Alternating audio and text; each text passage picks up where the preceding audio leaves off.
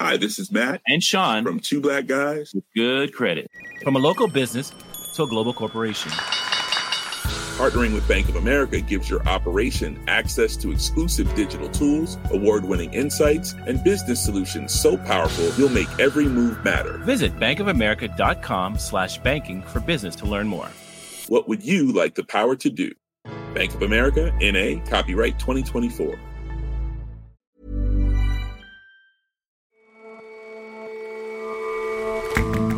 Hello and welcome to The Intelligence from The Economist. In New York, I'm your host, John Fassman. And in London, I'm Jason Palmer.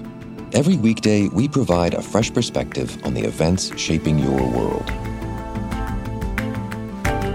America's immigration system has long been a mess. But a federal judge has blocked the Biden administration from ending a Trump-era policy that effectively closed the border. What comes next is unclear. And just about everywhere that's photogenic these days must serve as a backdrop for the selfies of social media types. In China, that increasingly includes the playful and picturesque shelves of bookshops.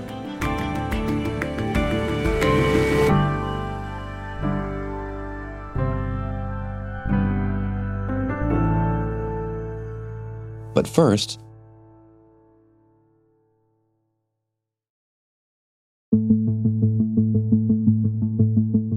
European leaders have at last agreed an embargo on the majority of Russian oil imports to take effect by the end of the year. It's a long-awaited move to increase pressure on Russia and to constrain its war in Ukraine.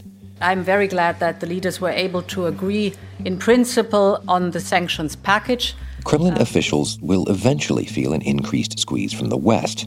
But right now, Russian forces in Ukraine's east are having some success. Since regrouping in the eastern Donbass region, they've captured multiple villages and have focused efforts on the strategically significant city of Severodonetsk. But the Ukrainians are still mounting a stiff resistance.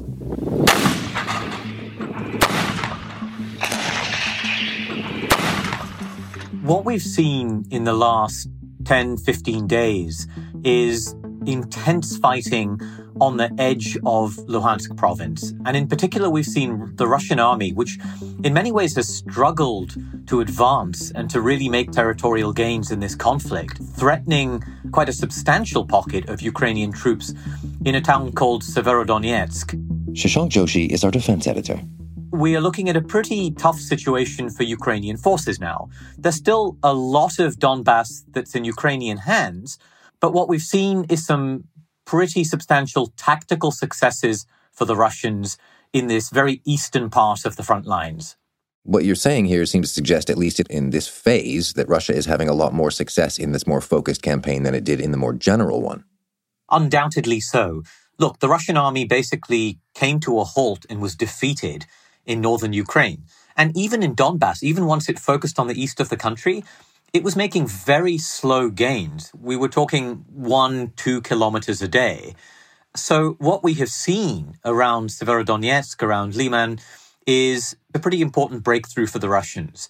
And it's very bad news for the Ukrainians because there are quite a lot of Ukrainian forces, along with their equipment, potentially trapped in this pocket. So if these are captured, if these are destroyed, killed, this would be a big blow to the Ukrainians. It would be a psychological blow in a war that has been so much about tactical gains and tactical losses. But it has to be said that this isn't the end of the story for the Russians.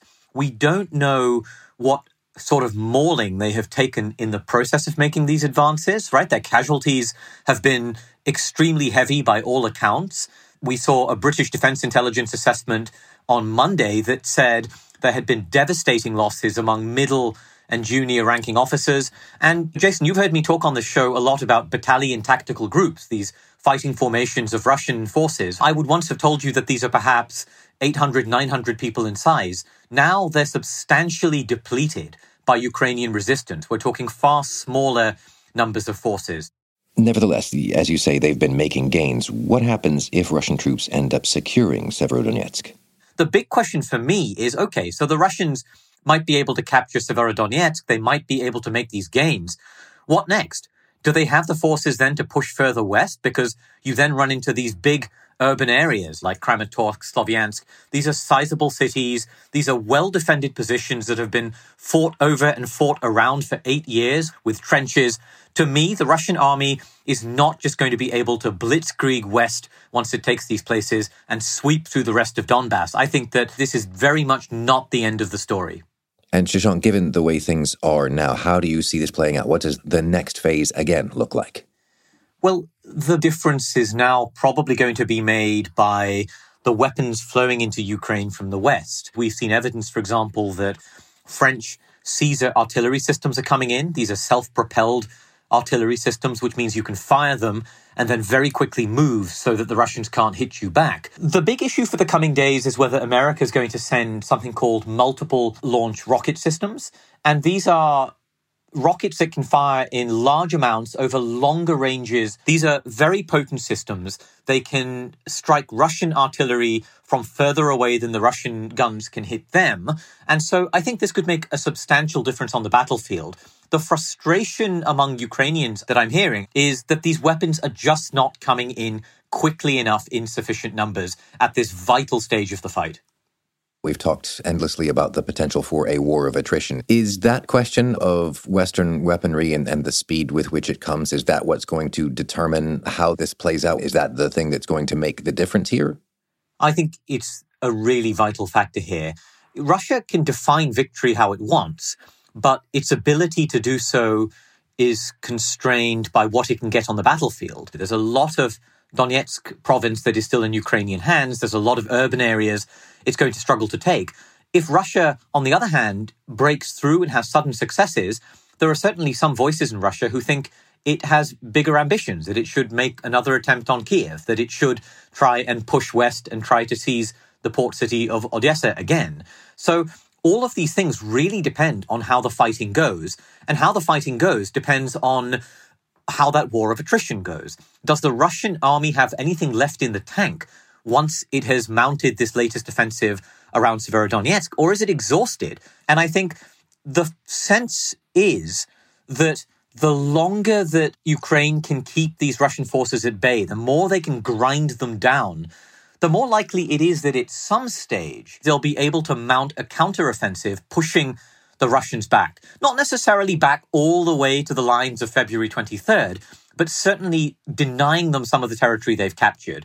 And so for the Ukrainians, that's what it's about, I think. Exhausting the Russians, putting them on their knees, and then striking back to put yourself in a position for a much more favorable political settlement than the sort you would get if you signed one right now at this stage in the conflict. And what about the odds of a political settlement? What do you think it would take for some kind of diplomatic solution to emerge here? What I think it'll require is for each side to get the measure of the other's resolve. If Europe's coalition, the Western coalition, is hanging together in 3-4 months' time and rockets are flowing into Ukraine and more ammunition is flooding in and the Ukrainian armed forces continue to have good morale, that they're conducting counterattacks as they have done this week, for example, in the southern Kherson province, and they're continually attriting these Russian forces, at some stage, maybe that will disabuse the Kremlin of the idea that it can just outweight the West, that it can exhaust the West diplomatically and politically, and that it can remain militarily solvent longer than the West can remain unified. But I think, especially with these Russian gains this week, it's going to take a lot longer to persuade the Kremlin of something like that. Shashank, thank you very much for your time. Thanks, Jason.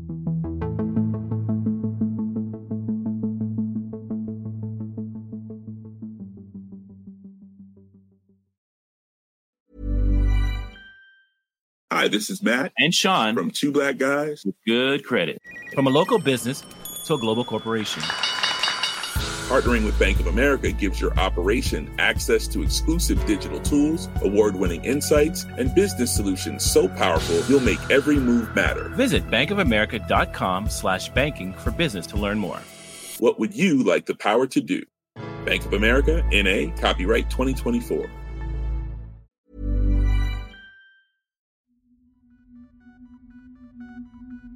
Attempts to cross the border from Mexico into the United States have been surging. Last month, people were recorded trying to make the trip some 234,000 times, the highest number in more than 22 years. Others continued to wait to apply for asylum in America. Nosotros ya tenemos aquí casi un año aquí en Tijuana, ya tenemos y pues ya pasamos por un albergue, 5 meses. We've been here in Tijuana for almost a year, says one woman. It's very difficult. There's a lot of danger. Those migrants have been kept in Mexico by a Trump-era policy colloquially known as Title 42. It effectively closed the border, ostensibly for public health reasons during COVID. It allows Customs and Border Protection, or CBP, to rapidly expel people instead of putting them through long deportation proceedings. The Biden administration had hoped to lift it this month until a legal challenge to that plan was upheld. When it was announced the policy would stay in place for now, people massed at the U.S.-Mexico border to protest, chanting, "We are migrants, we are not criminals." For now, though, the border remains shut, and the future, both for migrants waiting to enter and for American immigration policy, uncertain. It's really a flawed policy, and I think even advocates for retaining Title 42 understand its limitations. Alexandra Suich-Bass is The Economist's senior correspondent for politics, society, and technology. The big picture is that Title 42 has slowed people from coming at first. In the early spring of 2020, it really acted as a deterrent because people knew they had no chance of getting across America's border. But ultimately, it's made border management less predictable and given people the hope of getting in. And many believe that that has fueled people's willingness to make the trek and is fueling some of the record numbers that we've seen under Title 42 of migrants coming to America's border. And Alexandra, why is that? Why has it made border management less predictable? That's because the measures contributed to such wildly different outcomes at the border, depending on a migrant's nationality. So Mexico accepts back under Title 42 Mexicans, Guatemalans, Hondurans, and Salvadorans, but not people from most other countries. And without the capacity to send a lot of these migrants home, Border Patrol often releases them into America. And so people hear about those outcomes and think that they have a fairly good chance of getting across. Most critically, under Title 42, migrants don't face charges for repeated entry, as they would if they were processed under normal immigration law. And this encourages repeated attempts to cross the border. Recidivism surged from 11% in 2018 to 27% in 2021. And that's inflating the number of apprehensions that Border Patrol reports. Before we get into the legal case over Title 42, I'd like to pick up on something you just said, which is that Mexico will accept back Mexicans and people from 3 Central American countries, but usually not people from anywhere else. And I think the perception most people have of the southern border of the United States is that it is mostly Mexicans and Central Americans trying to get across. Is that perception outdated? Is it a much more international crowd of people gathering at the border these days? Your question is key to understanding the border. Decades ago, this was only a Mexican phenomenon of people, mainly single men, coming across for work. We are seeing a tremendous amount of diversity. First of all, we're seeing a lot of family units come, but then we're seeing people come from a huge number of countries and in larger numbers that have really increased just in a couple of years. So to give you an example, in the first 7 months of CBP's fiscal year in 2022, there have been 52,000 Colombians stopped at the border, and that compares to just 401 in 2019. There have been 6,700 Turks, up from a mere 57 in 2019. And of course, we've seen a lot of Ukrainians, Venezuelans, others, Nicaraguans, Cubans come. And so the diversity of nationalities has really complicated the job of people at the border and sending people home. It's much more complicated to send people home to Haiti and Venezuela, for example. That's why you're seeing such a large number of people and diversity of people being released into America. And you mentioned advocates of Title 42. Give us a sense of who wants Title 42 left in place and who wants it lifted. The people who want to see it removed are immigration activists. And their opinion is that America has a legal obligation to people who are seeking asylum. And then you have a lot of people on the other side who say that this is not the time to end it because America is already so overwhelmed with the number of people coming, and we'll just see a much larger surge of migrants when Title 42 is revoked. We recognize that with the end of Title 42, there very well may be an increased surge in migration. Alejandro Mayorkas, the Secretary of Homeland Security, has said that in the wake of Title 42 being lifted, there could be as many as 18,000 people a day arriving at the southwest border. That is more than double the inflated number of daily arrivals in April and 11 times the daily average in 2014 through 2019. So the Biden administration wanted to lift Title 42 this month, but a federal judge ruled it has to stay in place. What's the likelihood now, do you think, of that policy being lifted? It seems likely that it will be in place in the near term. Congress could weigh in, and the White House is going to appeal against the judge's ruling. Immigration policy experts say it's exceedingly unlikely that Title 42 is going to end before the midterm elections later this year. And one analyst I spoke to predicted that the Supreme Court could ultimately take up this issue next year. Really, the way to think about Title 42 is that it's become a shorthand for a debate about how broken America's immigration system is and what dire need America is of a revamp. And you've recently been down to the border. Tell us what things look like there. What's the mood like? So the situation on the border is deeply dysfunctional, and the mood is one of deep frustration. The morale among Border Patrol officers is the lowest it's been in at least 25 years. One border expert I spoke to estimated that less than 20% of the people trying to cross the border undetected are successfully stopped. And it's important not to forget that this is really a humanitarian issue. There were more than 650 people last year who died trying to enter America. That's the highest number on record. So the morale is really low among Border Patrol and also the people living in border communities. I spoke to Javier Villalobos, the mayor of McAllen, which is a town in southern Texas. If the numbers are correct, they're expecting 1.7 or more people trying to come in. So I know, like last month, throughout the sectors, about 220,000 people were apprehended. I know that here in McAllen, we can assist in processing probably maybe about 1,500 a day. So it depends what happens. We're a little concerned about it. Mr. Villalobos is worried about Title 42 ending, but that doesn't mean he wants immigration to stop altogether. Look at what's going on right now in the United States. We need help. We need workers. We need people. We know that our birth rates are going down. We know that our population is aging. We know that we need people to help us work. Fix the guest worker program. And that doesn't happen either. No. What he really wants, as someone managing a town on the U.S.-Mexico border, is better regulations at the federal level. And so what is happening at the federal level? What does the Biden administration want to do, and realistically, what can it get done?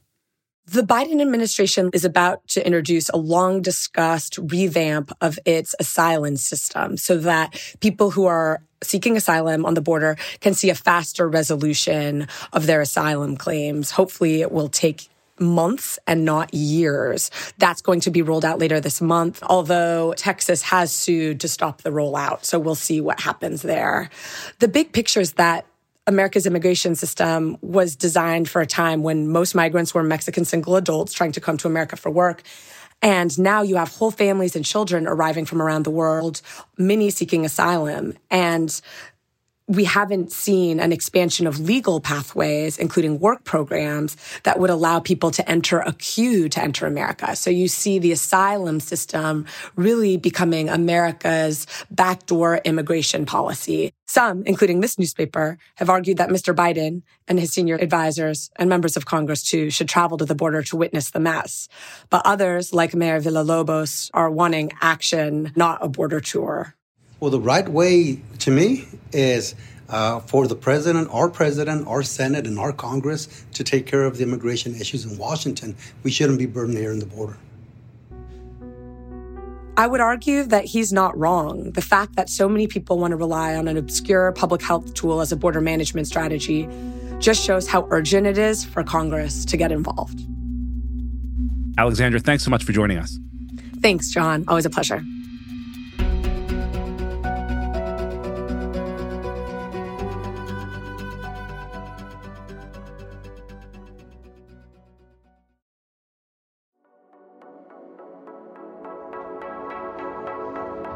Today, we are in Chongqing's most Instagrammable bookstore.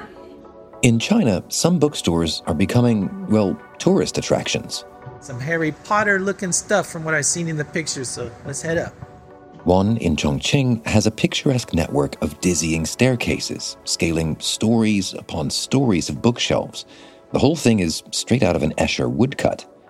This is just the kind of thing to draw in not bookworms, but social media influencer types.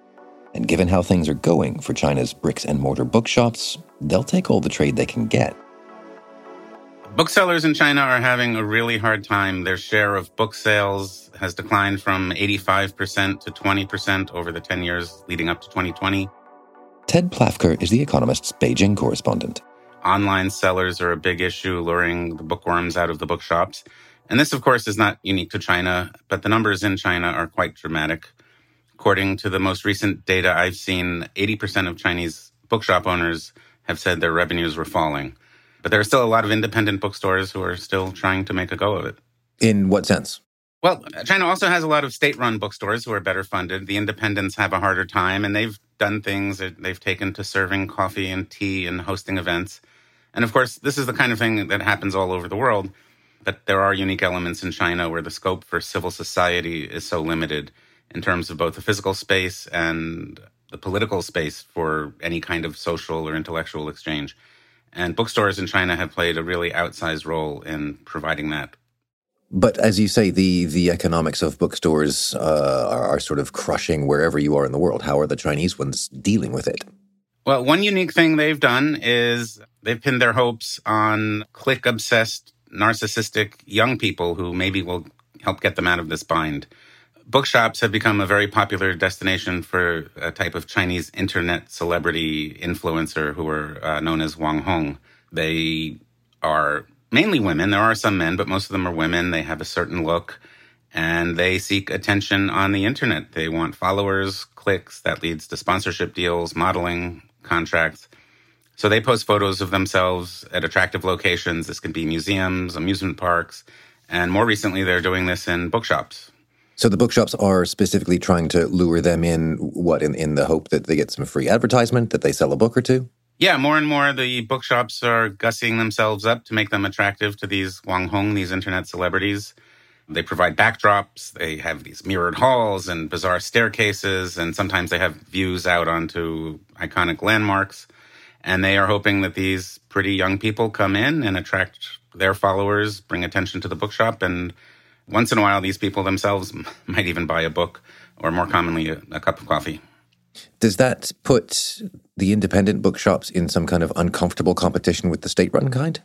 They've always been in uncomfortable competition. They try to set themselves apart by being a bit edgy. That's not always welcome. The space for edginess in China is very limited. Censorship is severe. That leads to self-censorship. So they are finding ways here and there to set themselves apart. But making something sort of, let's call it Instagram-friendly, isn't the same thing as being edgy in the way that censors might be thinking. No, you're right. Edgy in terms of censorship involves things like a bookstore in Hangzhou, a southern city, that put together a themed display related to a huge scandal that captured everyone's attention. It was the case of a woman who was trafficked into marriage, and she was discovered chained by the neck in a crude shack outside of the main house. So a bookstore in Hangzhou put together a display, books about feminism and gender inequality, and they decorated it with a meter-long metal chain. But authorities decided that was a bit too on the nose, and that display had to come down after just a few days. Another example is a bookstore I visited in Beijing recently. There was a small display that gathered together works related to Russia, Ukraine, European politics. Again, the owner of the bookstore told me that this was probably a bit too touchy and that he'd be taking it down in a day or two. So is that to say that this trend of, as you say, gussying up these bookshops won't last long because people will get tired of trying to walk that line? Or am I going to be thronged with these internet influencers if I visit a Chinese bookshop? No, well, no telling when fads end, and this is definitely a fad that bookshops are popular spots for the internet celebrities. But the censorship is a separate issue. And as for getting thronged when you go, it depends on when you go. On a recent weekday morning, I went to a bookstore, part of a chain called Zhongshuge, and there were people there browsing and buying, no internet celebrities. It seems they all come out on the weekends.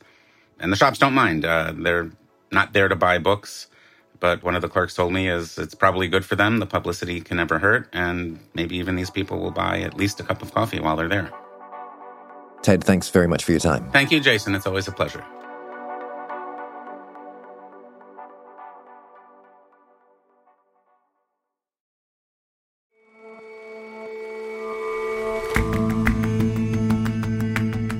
That's all for this episode of The Intelligence.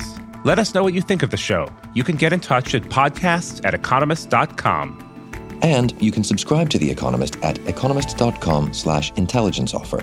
The link is in the show notes. We'll see you back here tomorrow.